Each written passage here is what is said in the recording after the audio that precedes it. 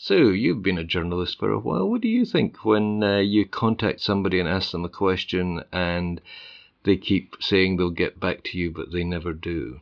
Well, you kind of have to assume the worst, don't you, really? You have to assume the answer is a really embarrassing one, or They don't know it. Or perhaps they don't know it. You're always interviewing somebody at the heart of an action or a PR who's representing someone, so they usually would know. Yeah.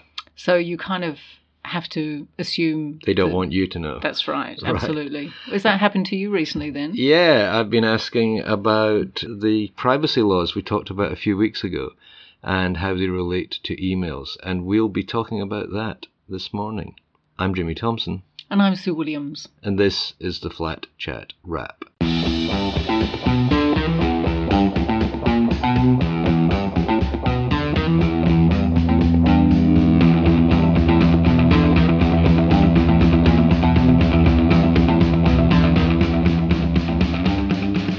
So recently we had a discussion about privacy and the use of email addresses and providing the email addresses to all the owners.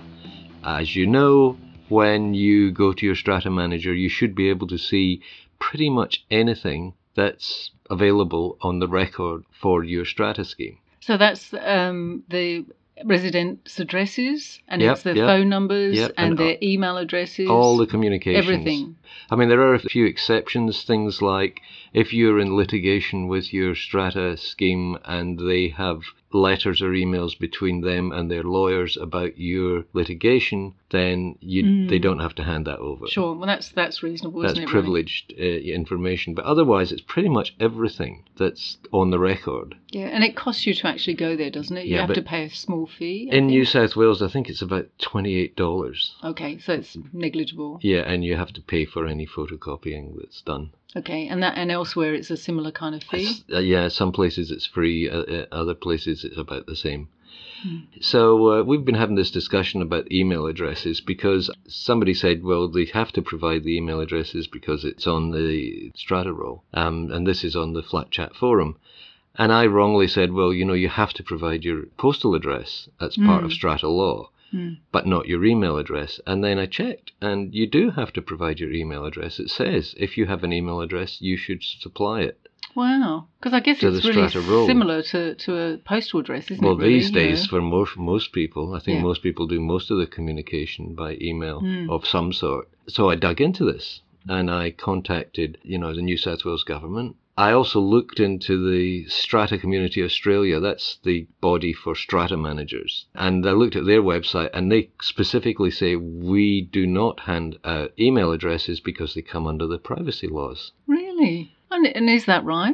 Well, I guess I'm going to find out in a moment when you tell me the results of your inquiry. My investigations, I don't think it is right. I contacted the federal body that covers privacy laws, and basically they said if you're a corporation that has a turnover of less than $3 million a year, which would be most apartment buildings, really. Yep, you're not covered by the privacy laws. And if there is another law that compels you to reveal information, it's not covered by the privacy laws. So that's 2 counts. Right, so people should actually provide the email addresses. Well, that's what I think. So I've contacted the New South Wales State Government Justice Department, and it's that usual thing of you go to the Justice Department because they handle the tribunal, NCAT, and they say, no, this is a Strata thing. So you got to go to Fair Trading. You go to Fair Trading, and they say, no, this is a justice thing. Oh, that's a familiar merry-go-round, isn't it, really? Yeah. So I found somebody who seems very polite and nice, and for the past 2 months, I imagine she has been bouncing around from one department to another trying to get an answer. So far, no answer. Oh, no. 2 months? Yeah, I emailed the New South Wales president of the SCA and said, look, you've got this on your website. I don't think it's right. Please get back to me. Tell me the basis for you having it on your website. And nothing. Radio silence there. No, we're coming out of Christmas and New Year, and maybe he's off skiing in Japan or something like that. That's very generous of you. Fighting bushfires, that's what he's doing. Oh, yeah, of course. And then I went back to the forum and I said, look, I think the evidence seems to be that we're not covered by privacy. legislation. But has anybody challenged this? Because I need to see an example of where there has been a case adjudicated, maybe at a tribunal or in a court. Some kind of precedent in some way. Yeah. So up pops this lady in Western Australia. Now, her story is quite interesting and kind of familiar. She suspected that her owners' corporation, I think they call it a strata council there, she suspected that they were using strata funds to repair defects that should have been covered by the builder. Right. And the builder was very influential on the strata scheme. Mm. So she wanted to get the records of all communications. And first of all, her strata manager in WA said, no, all these communications are private. So their law is very similar to ours. So she challenged this, and the tribunal, first of all, said she could have access to the papers and she could have access to communications, some of the communications. She could not have access to the emails in case she used the email addresses to contact owners. And she kind of said, well, one of the reasons I want the email addresses is so I can contact other owners, so I can tell them what's going on here. So that was a ruling of the tribunal. She went to the Supreme Court of Appeal in WA. That's a very senior court.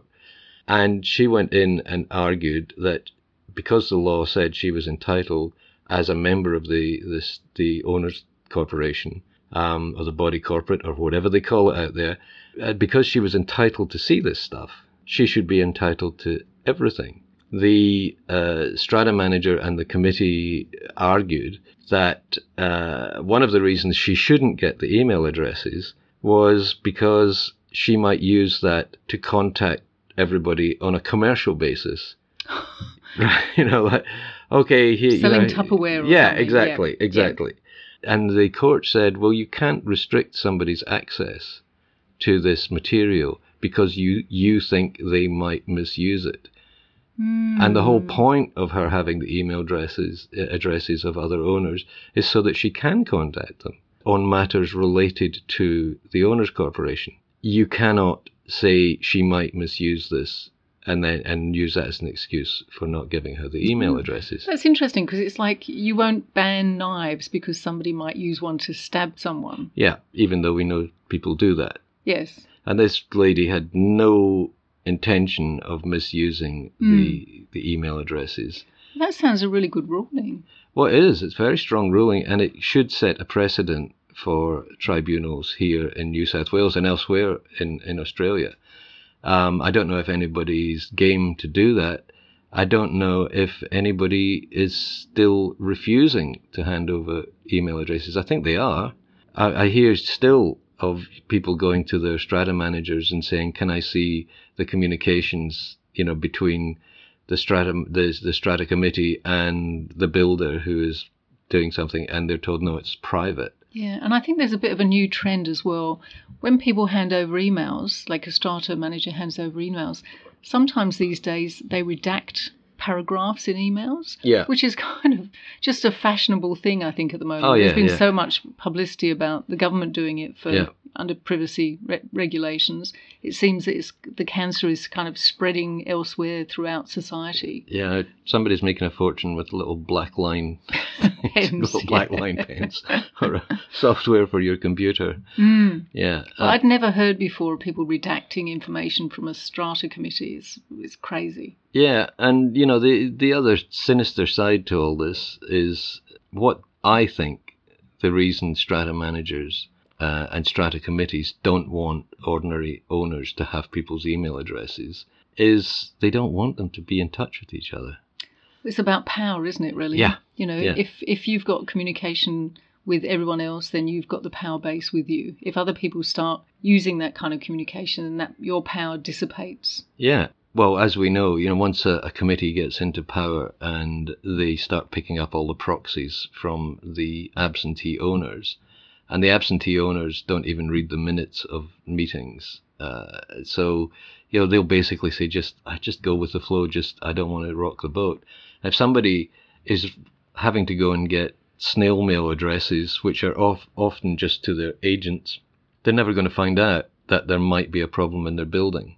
And sure, fair enough, some people don't want to find out what's going on in their building. As long as their rent's being paid by their tenants and the levies don't go too high, they're happy to let things go the way they are.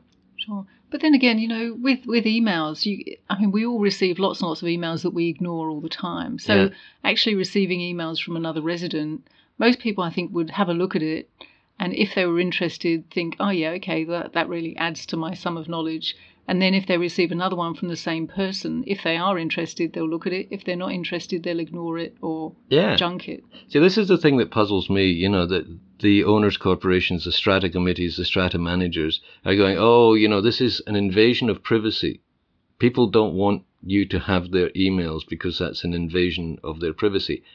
What is being invaded? The inbox of your email program.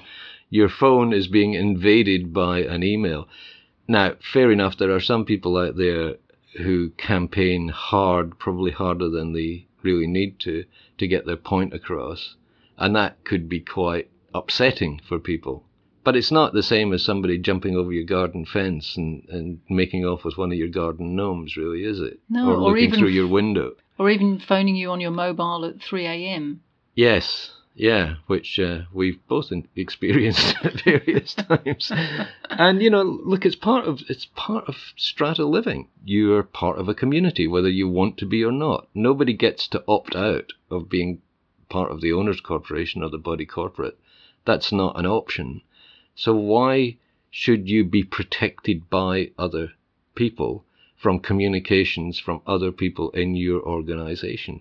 And that's what it amounts to. Because, as you know, you can block email addresses. So if you're being pestered by somebody, you just block their email address. You never see those emails. Or if you're kind of an ASIO spy or something and you really don't want people's emails, then you set up another email address to give to people. I thought we'd promised you'd never tell people I was an ASIO spy. But it's quite easy then just to set up another email and kind of give that email out to people like strata organisations, really. Yeah. I mean, that is easy, but it's easier to stop people communicating from each other. And we know from our history in this building and other buildings that the committee is terrified that people will start communicating with each other. Well, in the building where we live now, we only managed to find proof that the chairperson of the Owners Corporation, the former chairperson a long time ago, was in cahoots with the developer when, by mistake, he sent out one of his emails from the developer to a couple of members of the executive committee telling the developer, don't worry, he'd deal with the miscreants in the executive committee who were demanding defects rectification, and he'd keep them quiet. Yeah. It was only that email that suddenly sparked off a huge kind of action to make sure that defects were rectified and realising that the chairperson shouldn't be trusted. And we then used the email system because of the incompetence of the then strata manager who sent out a CC to everyone email. So we got everybody's email addresses. We didn't even have to ask for them. And if we had asked for them, we would have been refused them. But we had everybody's email addresses and we were able to write to people and say, do you realize what's going on in this building? And the one person who didn't read the email was the chairman. He turned up at the meeting all puffed up and very proud of himself and being in control and didn't realize there was a coup going on and he was on the way out. He wasn't a happy man that day, if I recall. No, but far better to rely on the law than incompetence, really. So it would be good to see these kind of rights enshrined in law and in a way that everyone can understand. Yes. And we're not having to rely on people coming back to us from the government who don't really quite know what's happening. Yes, and the government doesn't know what's happening. The people don't know what's happening. We don't know what's happening. And I think I would love the SCA to come back to me and tell me what they think about this, because I think, and this is my personal opinion, all the indications are that if an owner wants email addresses that are on the strata roll, and everybody who has an email address should have put them on the strata roll, and if they are using emails to contact owners, like to say, hey, you're behind with your levies, or we've got a meeting coming up, those email addresses should be made available to the owners who ask for them. So come on, SCA, just answer. Just come up with an answer, because I think what you've got on your website is misleading strata managers and it's misleading strata owners. There's a lot of confusion. We need to clear it up. And maybe I'll even unblock the people whose emails I've blocked from our committee as a gesture of openness. Starting the new year well. I just feel I don't know why. I know that there are emails flying around and emails being sent to me, and my computer just gobbles them up and spits them out somewhere. I never see them, and that makes me... Ignorance is bliss sometimes. One of the other things that we've been chatting about on the Flat Chat forum has been what I call dead man voting. What happens to your proxy votes when you pass away? Do they live on after you? That's after this.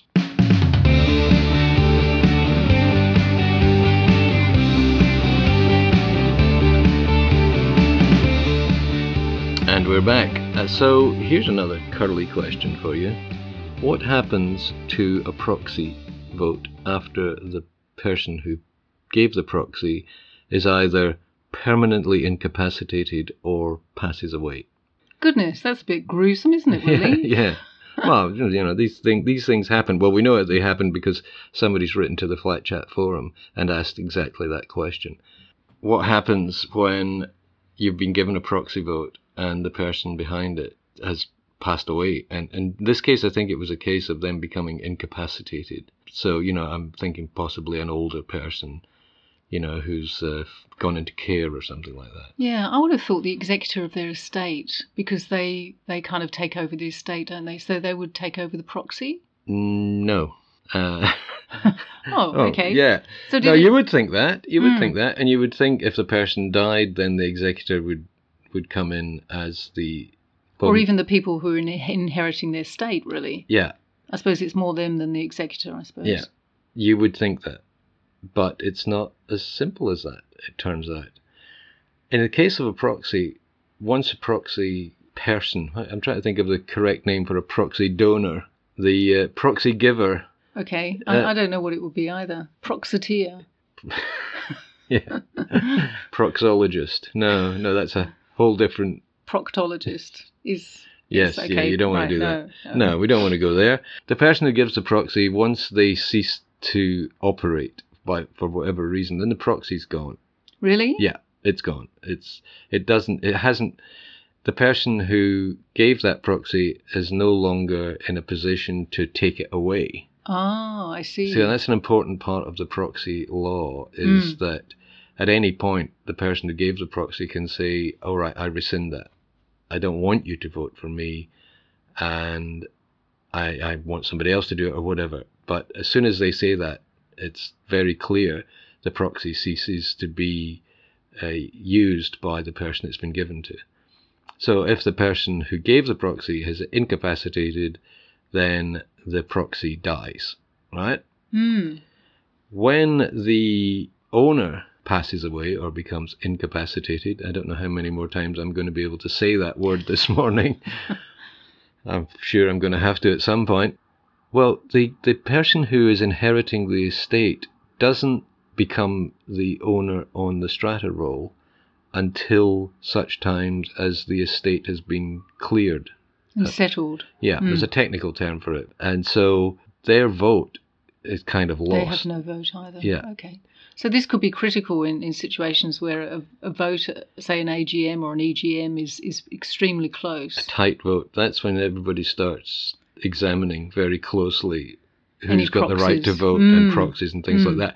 But there was another thing that came up, which was that if you have a power of attorney over somebody who is, in decline, and, they're losing the ability to make decisions for themselves, what happens when they become fully incapacitated or pass away? And it's quite technical, because if you have a proxy vote for them and you have power of attorney, if it's just a normal power of attorney, it expires. As soon as that person passes away, that power of attorney expires. Oh, okay, I didn't know that either. Unless it's an enduring power of attorney. So there's two. You can go, if you've got an elderly relative who needs a bit of looking after, and you think you might have to make decisions on their behalf, then you can get power of attorney to sign papers for them when they are not able to do it for themselves, things like that. There's a thing called enduring power of attorney, which goes much further than that, which basically allows you to make decisions on their behalf. Like a classic one would be an elderly relative who needs to be in some sort of residential care but doesn't want to be in residential care. If you have enduring power of attorney, i.e. you've anticipated this years in advance, and you have that level of power of attorney, you can basically force them to go into residential care. Mm. If you have that enduring power of attorney and a proxy vote and the relative dies, you can then exercise that proxy. Wow. But you have to have that really specific set of circumstances. Yeah. So you can have effectively the dead man vote, or the zombie vote, as I sometimes unkindly call it. Although there are people who would look at some executive committees, some strata committees, and say, well, they're all zombie votes, really. Yeah. So an AGM would be the night of the living dead, really. Well, we've been through a few of those. You never know where strata is going to lead you, do you, really? No, these funny little rabbit holes. But I found this out on the Attorney General website, and they deal with all the things like powers of attorney and stuff like that, and they're quite specific that if you have power of attorney and regular power of attorney and the person, the subject of that, dies, then the power of attorney expires. But if you have enduring power of attorney, then you're able to act on behalf of that person as in terms of their estate, etc., etc. Sure. So that's an interesting lesson for all of us, really. So now we know we can get the email addresses and we can vote for dead people. Send dead letter drops. Now that's dead interesting. Right. When we come back, we're going to have a quick chat about pets and smoke. That's after this.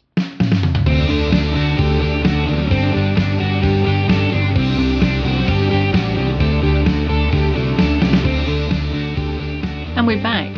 So pets and smoke. So with the bushfires, I guess we kind of try and keep our pets indoors and stuff, but obviously with dogs we can't do that all the time. But is there anything that we need to particularly know about pets and bush smoke? Well, a couple of interesting things. We see in our buildings a lot of these small pug-like dogs. There's French bulldogs, pugs, regular-sized bulldogs, Pekingese, English spaniels. The dogs with the flatter face.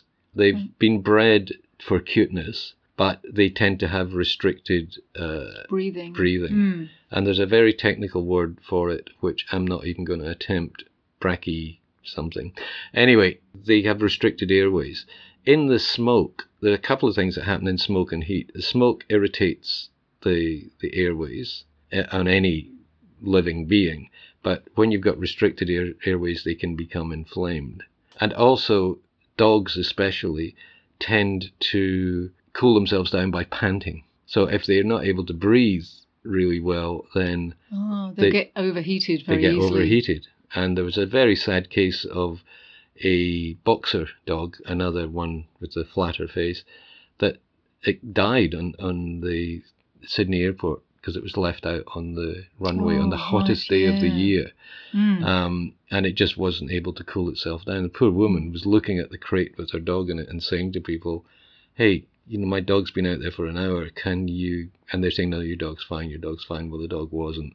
Yeah. But it's a kind of lesson to anybody, especially in apartments where a lot of people go for these smaller dogs, these pug-like dogs. You've got to keep them cool. And we've got a thing on the Flat Chat website right now that tells you how to keep your dog cool. It came from the Pets Insurance Agency, PIA. Yeah. They send us lots of good stuff about pets. But the one thing I hadn't realised, we've got cats. How do cats keep themselves cool? One of our cats lies on his back and true. spreads his legs and arms out. Yes.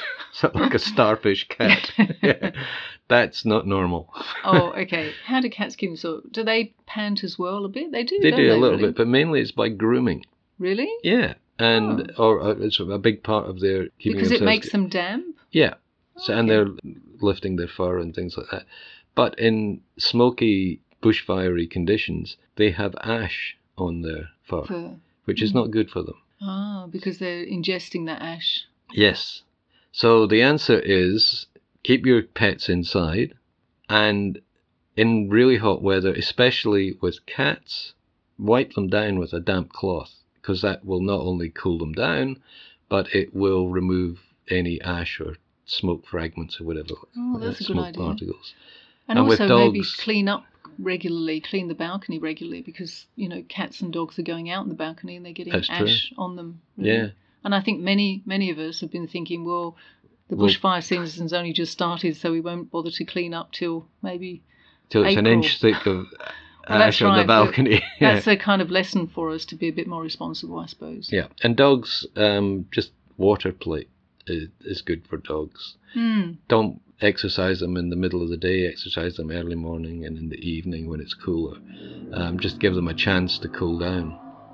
And water play is not so good with cats, is it really? They don't enjoy that quite so much. No, and you got to be careful which kind of dogs and the kind of water play you use, because I didn't know this. Some breeds of dogs can't swim. Oh. Can't even do the dog paddle. I assumed all dogs could swim. So did I, but apparently there's some. I don't know which breeds they are. Maybe I should do a follow-up. I don't know how relevant to apartment living that is. Okay, so thank you so much again for coming on the Flat Chat podcast with me. It's an honour, Mr. Thompson. I don't know about that. This time in the morning, it doesn't feel like such an honourable thing to do. You can catch up on all of the things we've been discussing on the Flat Chat website, and we will be back again next week. flat-chat.com.au. Thanks for listening. Bye. Bye.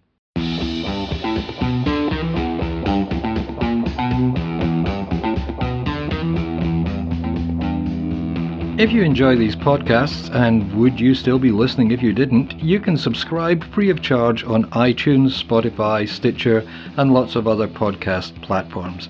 As I said, it's free of charge, and that means the podcast will be delivered directly to your phone, laptop, or computer as soon as it's published. You'll find links at the end of the show notes, that's the related story, on the Flat Chat website. And the website is where you go to find the stories we've been discussing today, as well as about 10 years of archives and, of course, your questions and answers on the Flat Chat forum. Just log in to flat-chat.com.au to ask a question, or, even better, answer someone else's. Okay, thanks for listening. Talk to you again soon.